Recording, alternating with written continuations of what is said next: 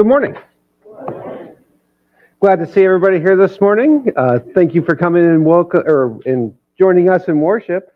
For those of you who may be a guest or don't know me, my name is Trevor. I'm pastor here at Round Oak, and I want to say personally that I'm glad to have each and every one of you here this morning as we praise and glorify our risen Savior. But again, as we get going, it's a beautiful day to worship this morning.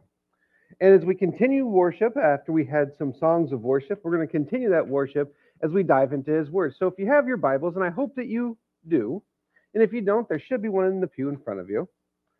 Turn with me, if you would, to the book of John. We're going to continue our study through John. We're going to be looking at just a few verses. 16 through 21 is where we'll be this morning.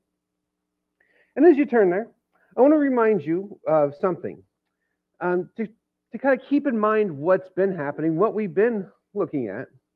Because last week we finished up the little section there where we were feeding the 5,000. And as we looked at that, it was brought to the forefront that this was a big deal. It was an amazing miracle. Jesus was creating something out of nothing. And there's a fancy word we use in theological circles for that. It's called ex nihilo, which means out of nothing. As he was handing out this bread, as they were doing this, it was just continuously creating something from nothing. And that's absolutely stunningly amazing. Again, they would have, or they should have at least been floored by this. That's crazy. I mean, it really is. It's out of this world amazing. And when something big like this happens, for example, something in your life, a great vacation, right? Maybe, right? You know, something good happens, some kind of party, maybe even a disaster or a tragedy, anything really. We tend to want time to kind of let it soak in, to absorb, kind of time to digest it a little bit, to dwell on it, to think about it, to figure out what really happened. To kind of look at the who, the what, the why, and all that kind of stuff. But as we'll see here, the disciples didn't get that opportunity. They went through this huge miracle. They watched Jesus, again, create thousands and thousands of pieces of bread and fish out of nothing, and now they're going to have something else happen. They had another miracle right after this. But before we get into this too much, I want to keep this in mind. I want you to think about this. When we read the Bible, namely the Matthew, Mark, Luke, and John, the four Gospels, all these events, everything that happened, everything in those Gospels, the miracles, all the disciples, all that they went through, it all happened in a 3-year period. So when we look at it, when we're reading it, like just for example, John, this is going to take us a while to get through. We've been going through John since January, and we're just on the 6th chapter. So we're like, well, it takes a long time to kind of get through this stuff. Some of this stuff was boom, boom, boom. Everything that we read that the disciples went through in these 4 books happened in a relatively short amount of time. I mean, if it was me, and maybe you can relate to this, I have just a couple, 2 or 3 things happen big in a year, and I'm like, man, that was a crazy year. All the stuff went going down. It's a lot. And I think we're so displaced from that sometimes. We forget certain things. We don't think about certain things. But the disciples went through a ton in a relatively short amount of time. I just think it's important to understand that. I can only imagine what they were thinking. As they were, just for example, they seen the bread and the fish just multiply. And then now this, what we're going to be getting into. John chapter 6, verses 16 through 21. I hope you're there. I hope you found it. Join with me as I read aloud. Starting in verse 16, it says this. When evening came, his disciples went down to the sea, got into a boat, and started across the Sea of Capernaum. Darkness had already set in, but Jesus had not yet come to them. A high wind arose, and the sea began to churn. After they had rowed about 3 or 4 miles, they saw Jesus walking on the sea. He was coming near the boat, and they were afraid. But he said to them, "It is I. Don't be afraid." When they were willing to take him on board, and at once the boat was at the shore where they were heading. So as we look at this little section here, there's a lot going on. Now, as we start this, I want to remind you of something, or help you understand maybe if you don't know.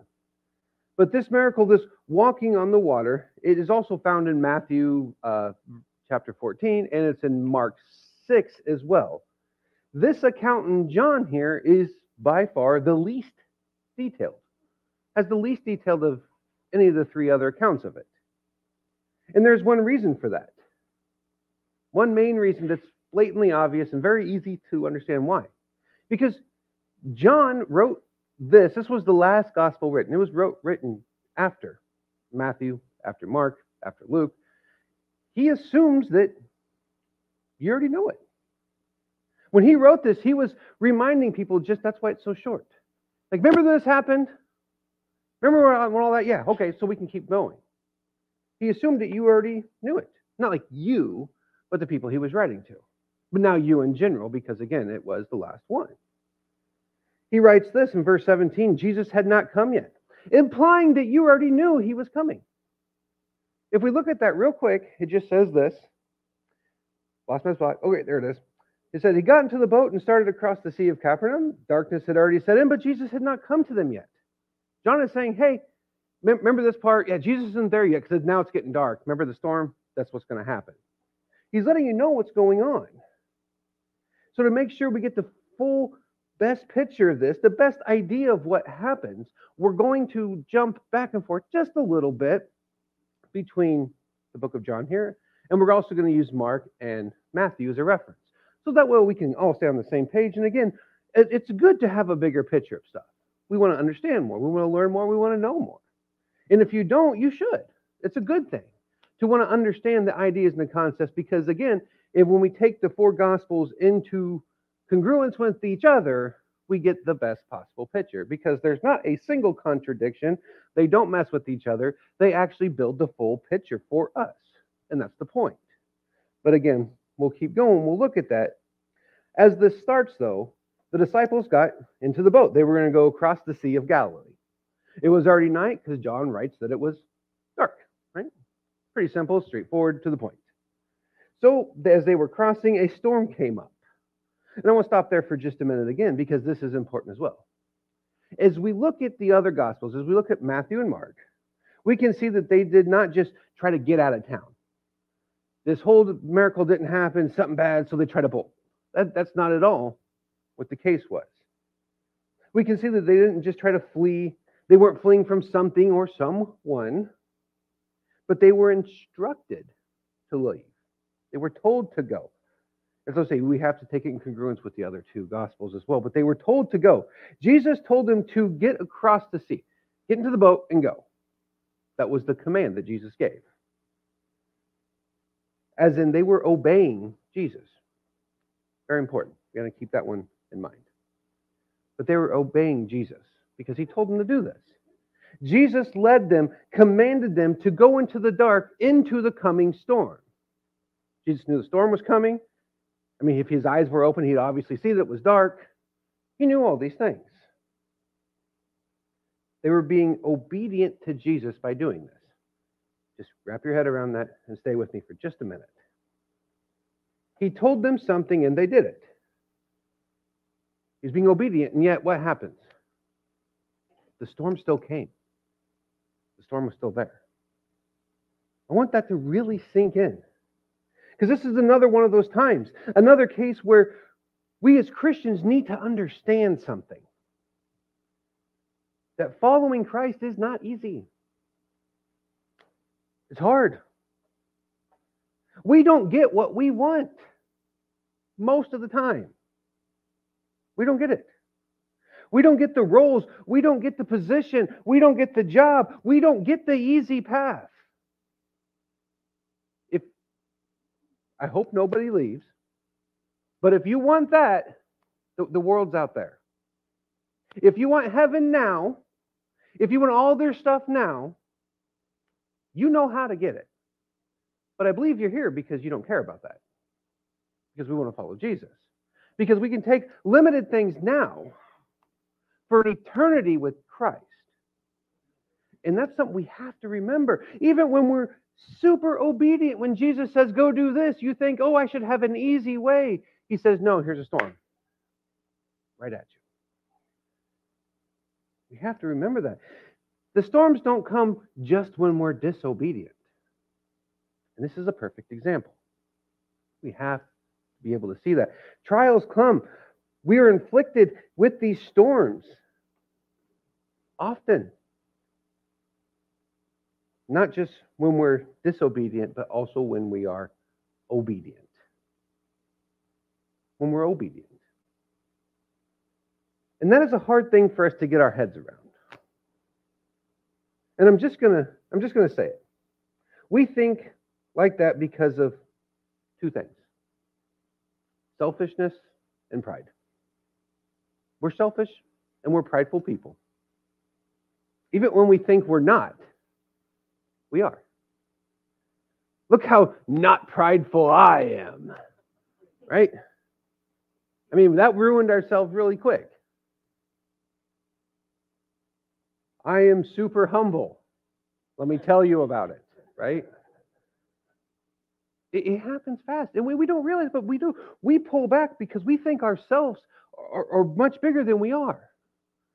I don't need Jesus as much today because I know what's going on.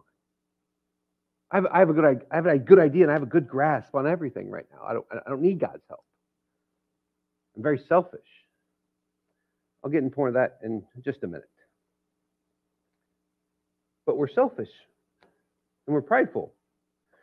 We think things like, I'm doing this, so I should get something back. And then I'm going to do this for God, so I shouldn't have trials, or whatever word you want to put in there. And then we'll ask God, why am I still going through this? Honest question. You don't have to raise your hand, but seriously think about it. Have you ever asked God and said, why am I going through this? If you have, you're not alone. David talked about it in the Psalms. That's normal. But why? But do we want the question to be about us or about what God's doing through us? That's the difference. Because if it's about us, it's like, God, why am I going through this? I don't deserve this. Or if it's, God, why am I going through this? What are you trying to show me? There's a vast difference. There's a world of difference, a huge chasm between those two ways of looking at that question. We start asking ourselves those things. Why do I have to this or that? Why don't I get to this or that? We can put anything we want in there. But it's just something to think about. A lesson that we can glean from this passage overall. That even when we are in complete obedience, which none of us never really are, but even if we are, the storms are still going to come. Where do we keep our eyes? Where do we keep our focus? But anyway, let's keep going. I do want to look at this passage kind of as a whole and take a few things from it. So we're going to look at a couple different things. If you're a note taker, you can kind of try to keep up. They're not like numbered or nothing, but we're going to look at a few things. So far we have this. It's so being obedient doesn't keep us from trials. We know that. What else can we get from this? Let's ask the question. Let's ask this about the disciples. What are they afraid of? What are they afraid of? What was making them scared? So if we look at this, now, if we take all three accounts, we start to get, again, that really good picture, because we should take them all together. That's important. First John writes here that they were about 3 or 4 miles out, which is really neat because you know how big the Sea of Galilee is. Anybody? It's roughly 7 miles, if you don't know. They're right in the middle. Dead center in the middle. As far from any land as they could be. Now, real question, if you were going to be in a boat in the middle of a sea and a storm was coming, where would you not want to be? In the middle. Isn't it crazy how that stuff kind of works out the more you think about it? But anyway, I just thought it was fun.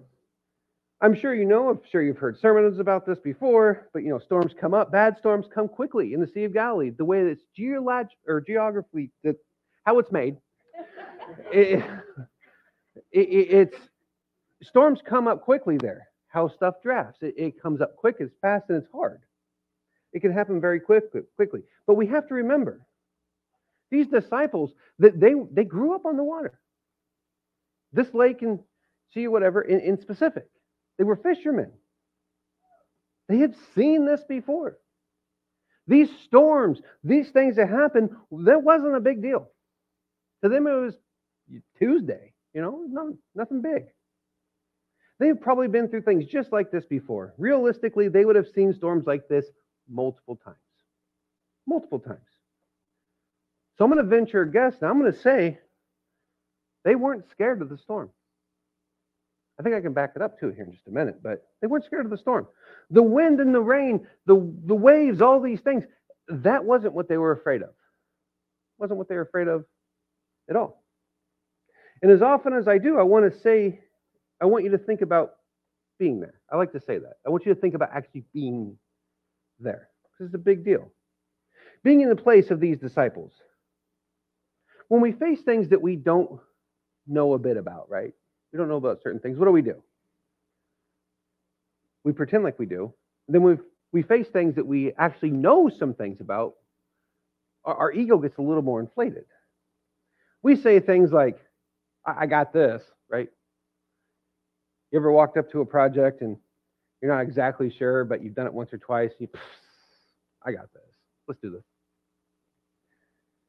First off, that's how a 30-minute job turns into a 3-day ordeal. But, we say things like, I got this. I've done this 1,000 times. No problem. At that point, realistically, who are we relying on? Us, just ourselves. Because it's not God, it's ourselves. We think that we're so good at something that we don't need it. My strength, right? My strength, my experience, my knowledge will get me through, and I will win today because of how awesome and good I am. You may have never said it out loud, but our actions really do reveal certain things. And one thing that is revealed by our actions on a daily basis is that we, through our action, is saying, God, you can take a break because I can do this by myself. It sounds kind of bad when you say it out loud, right? But we do. We do that a lot. And that's why I like to tell people that. If you're thinking something, I like to say it out loud. Because when you actually hear it, it doesn't make any sense. Or actually, it sounds bad. We trust in our very limited understanding. And we gain a false sense of control, a false sense of power.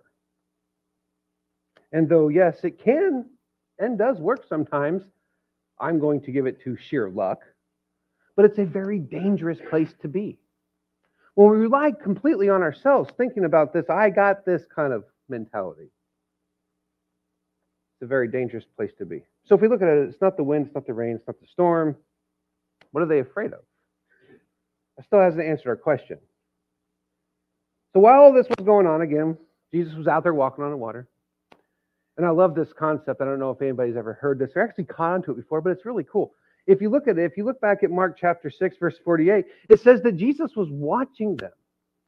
That means he didn't just walk off the shore and try to run and catch up. Like, hey guys, I'm coming. He was actually out there walking and hanging out for a while, watching them, what they were doing.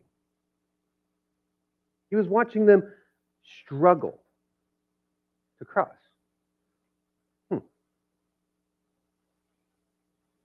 Different. But they were struggling, but that's not what they were afraid of, right? Because they were men. They could handle it. They didn't need help. All the while, it got bad. They probably needed help. But they were men, right? We can handle it. Who here has that mentality? Right? We can handle it. We can handle it. You know why? Because they understood the element that they were in. They were used to it. It was normal. When we go to work every Monday through Friday or whatever your job schedule might be, when something happens, don't we have a little bit of an inflated ego thinking, well, I can get through this because I've done this before. It's my job. I get paid. I should be able to do this. I can handle it. I mean, it just happens that quick. That's human thinking. That's what we do. We're groomed our whole lives to think like that because we're supposed to. The world tells us all the time we're supposed to. We got to be able to handle these things. They didn't need help because they've been in similar situations before. It was normal. Again, it was like a Tuesday to them. So what were they afraid of?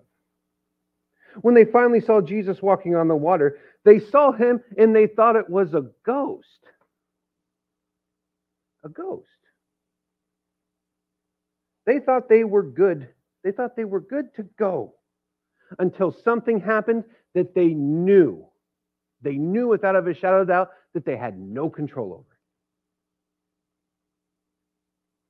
Anybody else recognize that kind of situation? Does that seem familiar to anybody?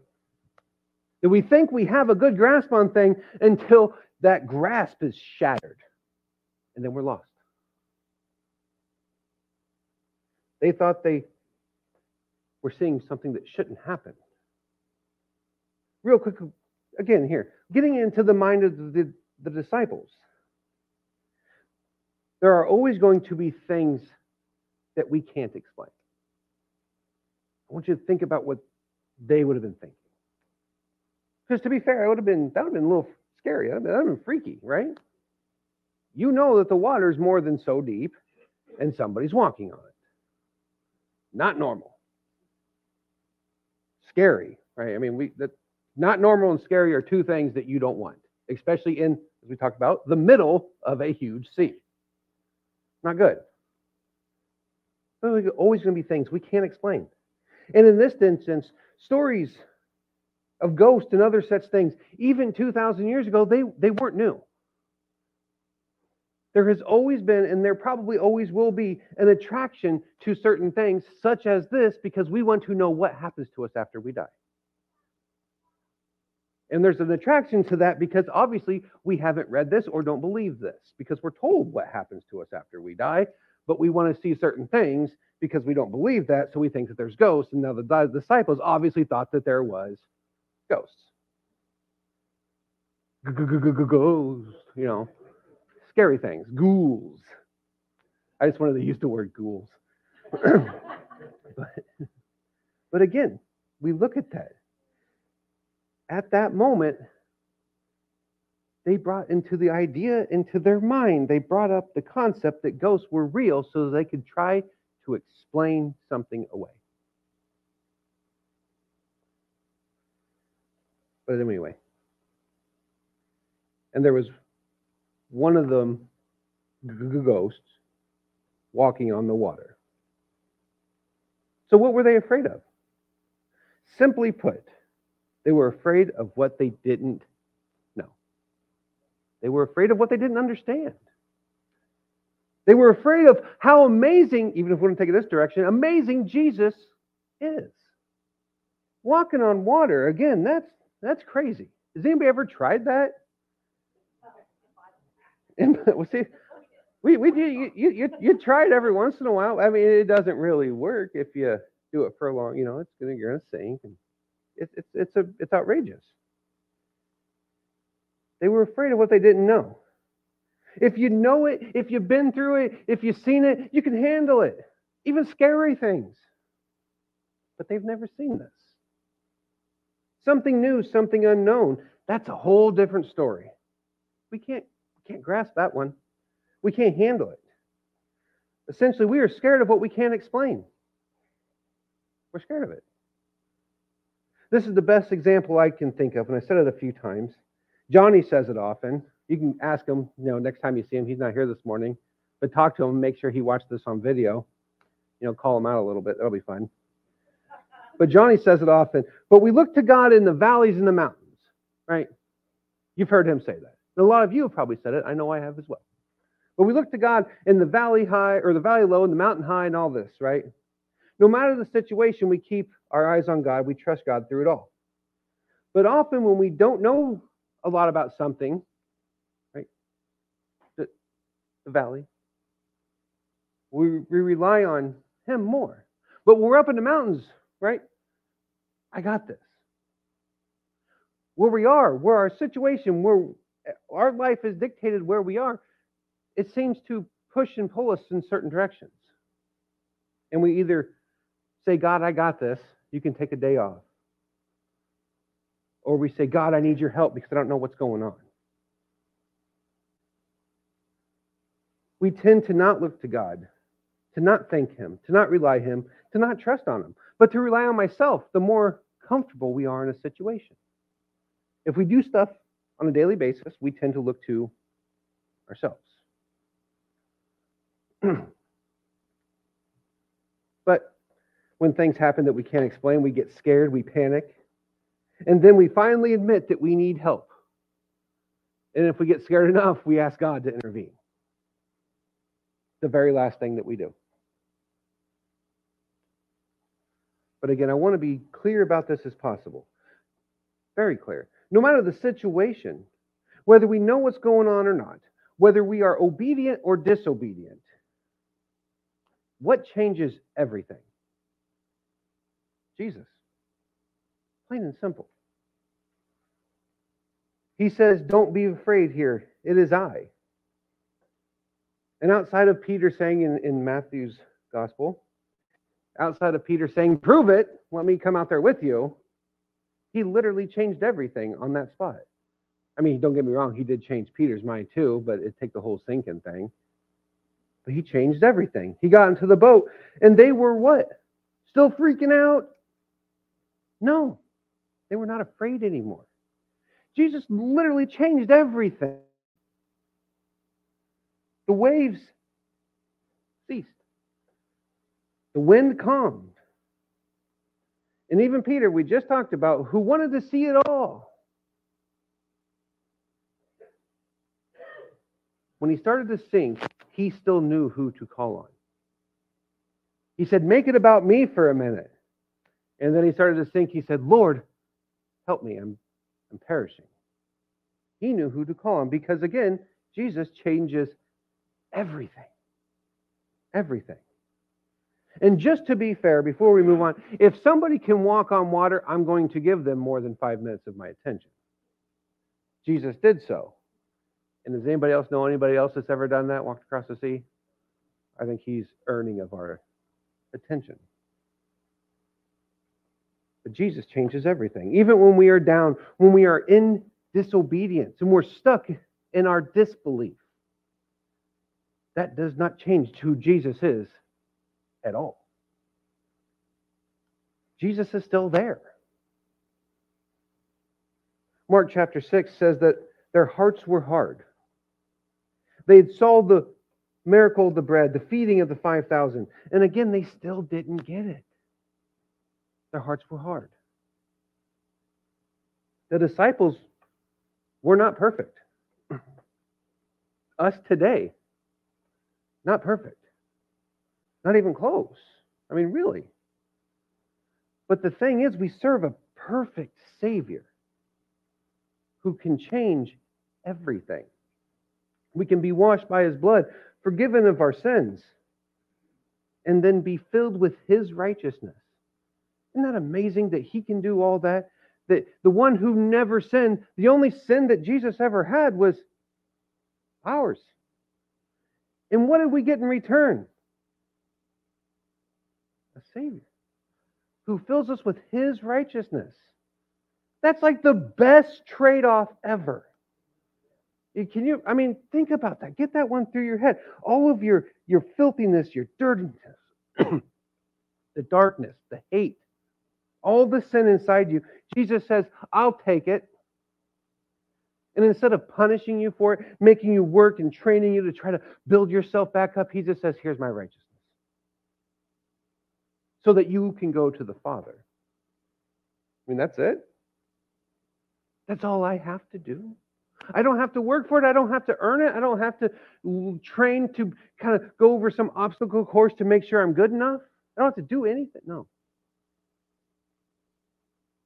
It's Jesus. because he changes everything. If we look at this, we're on the fifth sign, the fifth of a billion signs. But he's saying, look who I am. No one else can do these things. Nobody. And I'm doing this for you. Jesus didn't just die for us. He did these things. He lived for us as well, fulfilling everything that we never could.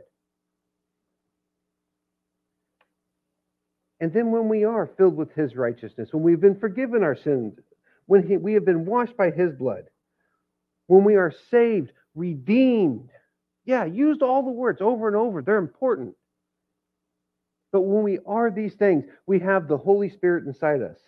And whether or not we know what's going on, whether or not we know what's going to happen later, we have hope in us, no matter what we face. And at that point, we can understand that we can know that we have to keep our eyes on Jesus Christ. And do you know why? Because no matter your situation, no matter how dark it is, no matter the storms that come in your life, Jesus changes everything. Everything. Father, again, we thank you for you, Lord. Jesus, we thank you that you have come down here for us, that you lived the life that is perfect, that you died for us in our place and took the punishment that, Lord, I know I deserved. We thank you so much that though it was because our hearts were hard, but you showed us all the signs to show us who you really and truly are.